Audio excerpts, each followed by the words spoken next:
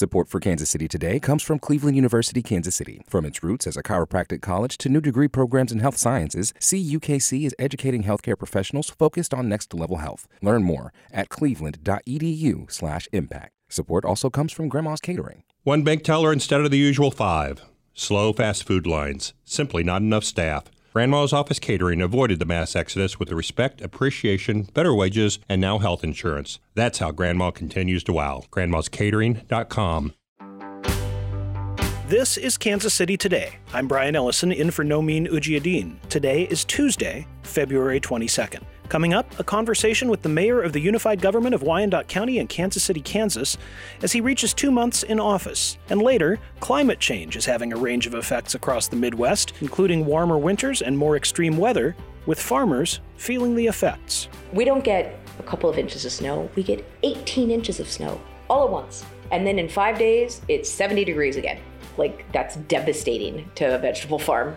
But first, some headlines. U.S. Representative Emanuel Cleaver announced a cooperative plan to improve a regional transit corridor that stretches from Independence to Kansas City, Kansas. KCUR's Salisa Kalakal has more. The Bi-State Sustainable Reinvestment Corridor spans 24 miles and would connect Wyandotte County to Jackson County across the state line.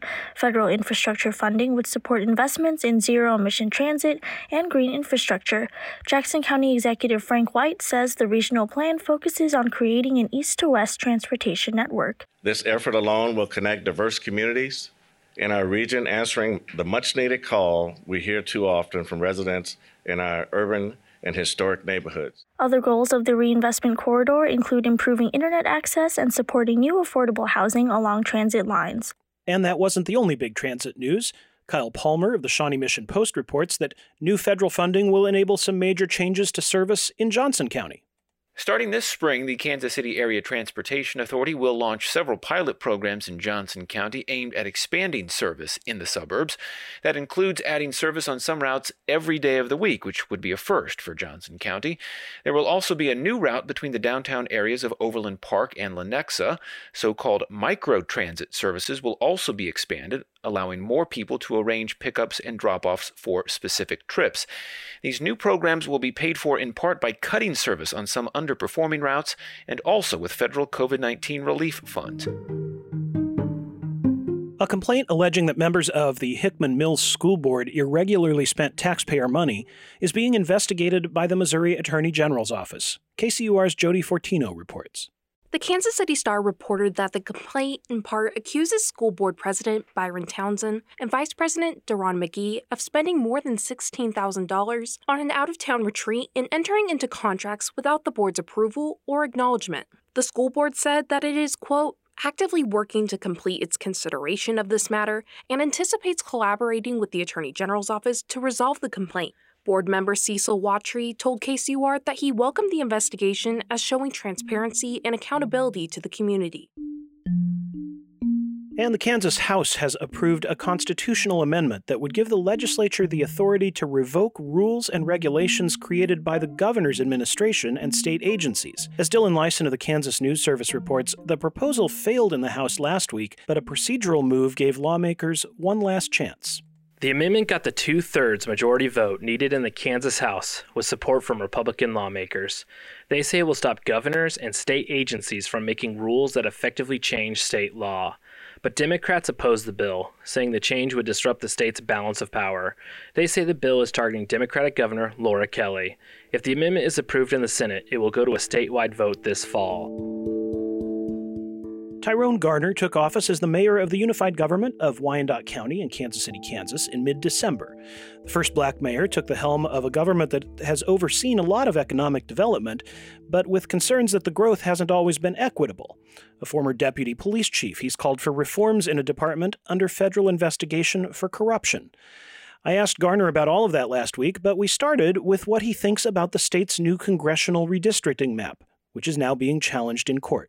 Most of our residents here in Wyandotte County rejected that proposal. We don't stand with how that divides Wyandotte County and really separates us into two parts, I-70 kind of being that divider line. Wyandotte County, we're an urban community. A lot of the issues are really unique to us, especially when you talk about being in the Kansas City metropolitan area. It's really been valuable for us to have that one go-to representative that we can share as a unified community, not just as government, the concerns and the interests and the needs of our hardworking residents here in Wyandotte County.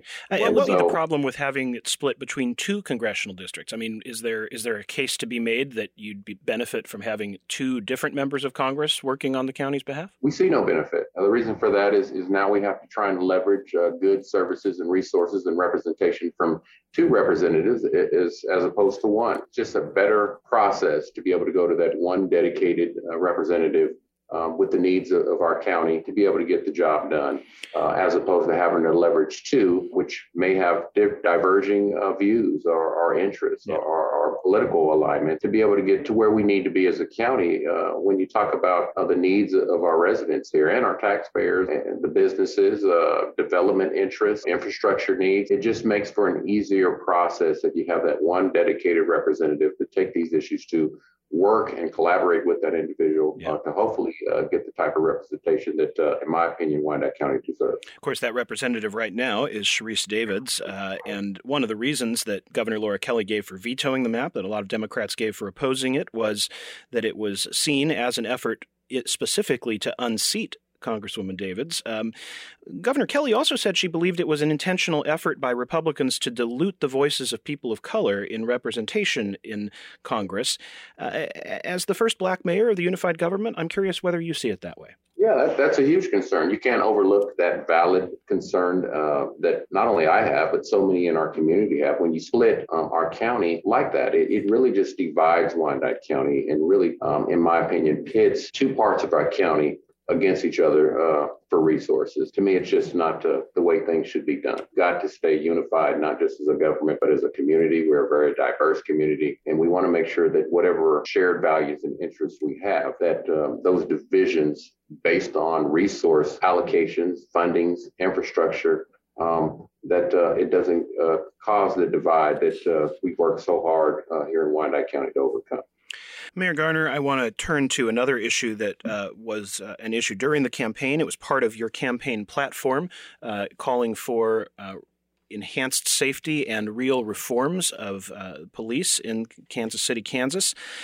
We know that the KCK Police Department's been investigated by the FBI for decades, or actually has been investigated for corruption that dates back decades.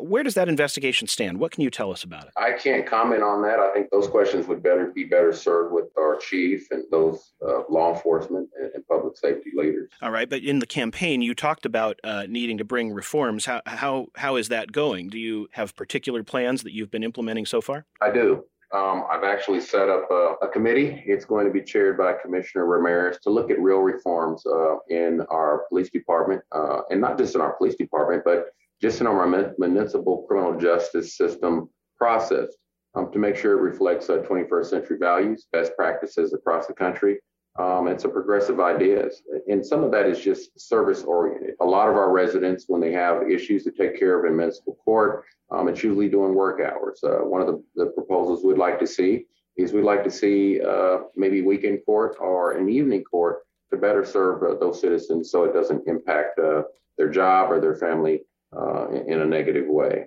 One thing that we are also looking at is we're looking at how we can legally and responsibly have a conversation about depenalizing marijuana in our city as well. So those are just a couple of the things that committee will be looking at. So another thing you said during the campaign, you told the Star's Melinda Henneberger last year that if you won the mayor's office, one of the first and most urgent obligations you would have would be traveling to D.C. to explain to officials at the Department of Justice why a team of investigators was needed ASAP for the police department. You said we need to have outside eyes. Do you feel like the investigation that's going on now satisfies that demand? Well, let me be clear about that. The context of that conversation is simple for me. If there's any allegations of criminal wrongdoing against any of our public safety or just any public figures, period, in the unified government, I support and I welcome any outside investigations into those matters. And if I need to take that step, a leadership step, to further that in collaboration with our law enforcement leadership team here, our DA, our police chief, and our sheriff, this mayor would be willing to take that step to do that. Ongoing investigation aside, people are living and working in Wyandotte County right now. The FBI investigative report that KCUR unearthed back in November, written by an FBI agent, concluded that KCK police officers routinely violated the civil rights of those they were sworn to protect. They beat people in the city jail. They were alleged to have been dealing illegal drugs and committing robberies. What assurances can you give your residents that this kind of corruption doesn't exist within the department right now?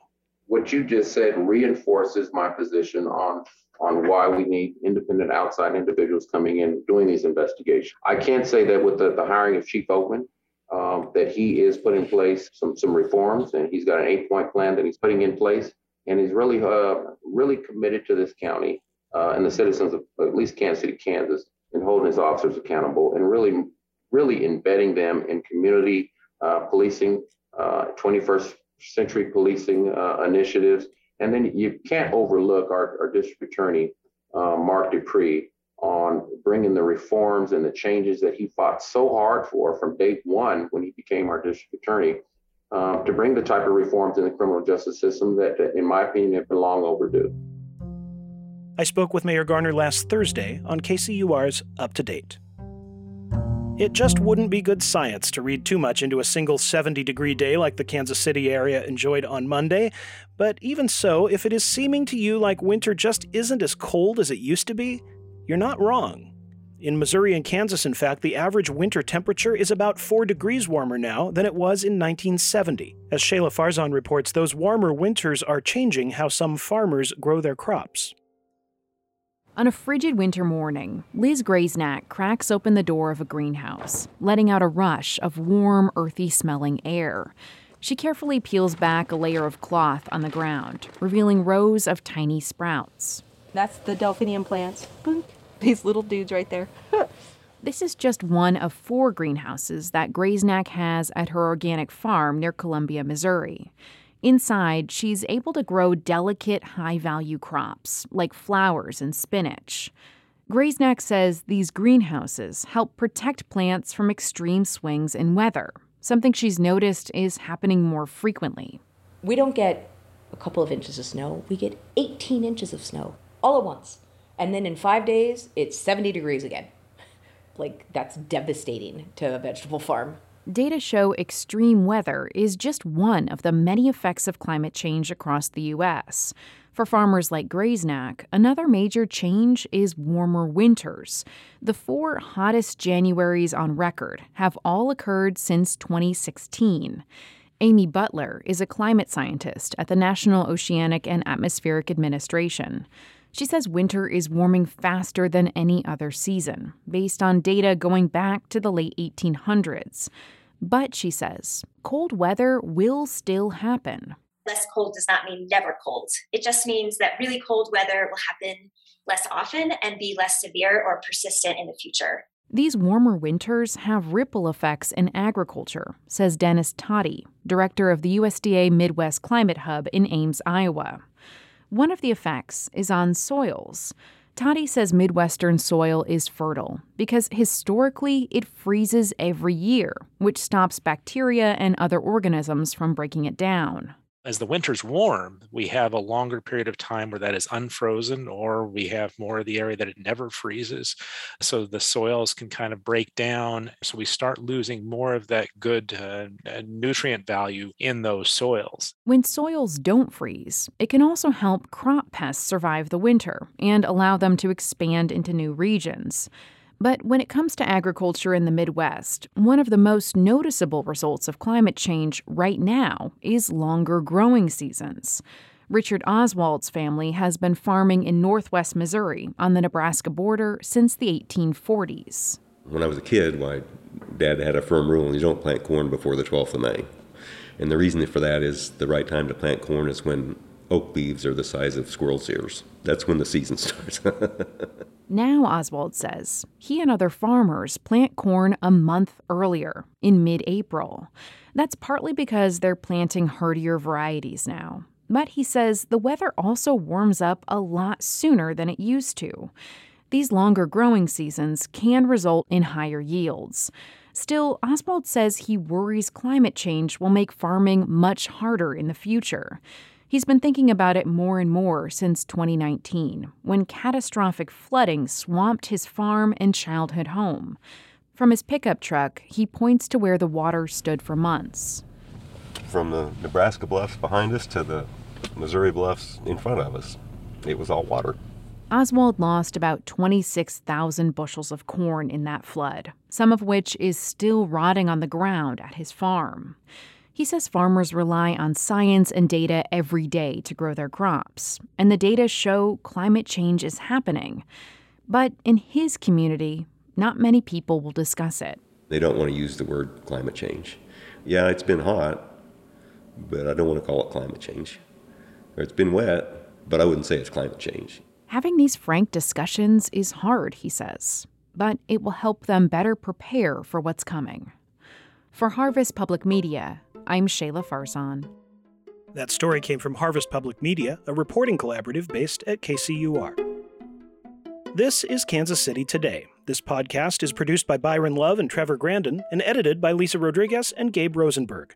To hear episodes of Up to Date, where my interview with Tyrone Garner first aired, or to hear more from Shayla Farzan about the impact of warmer winters, visit kcur.org.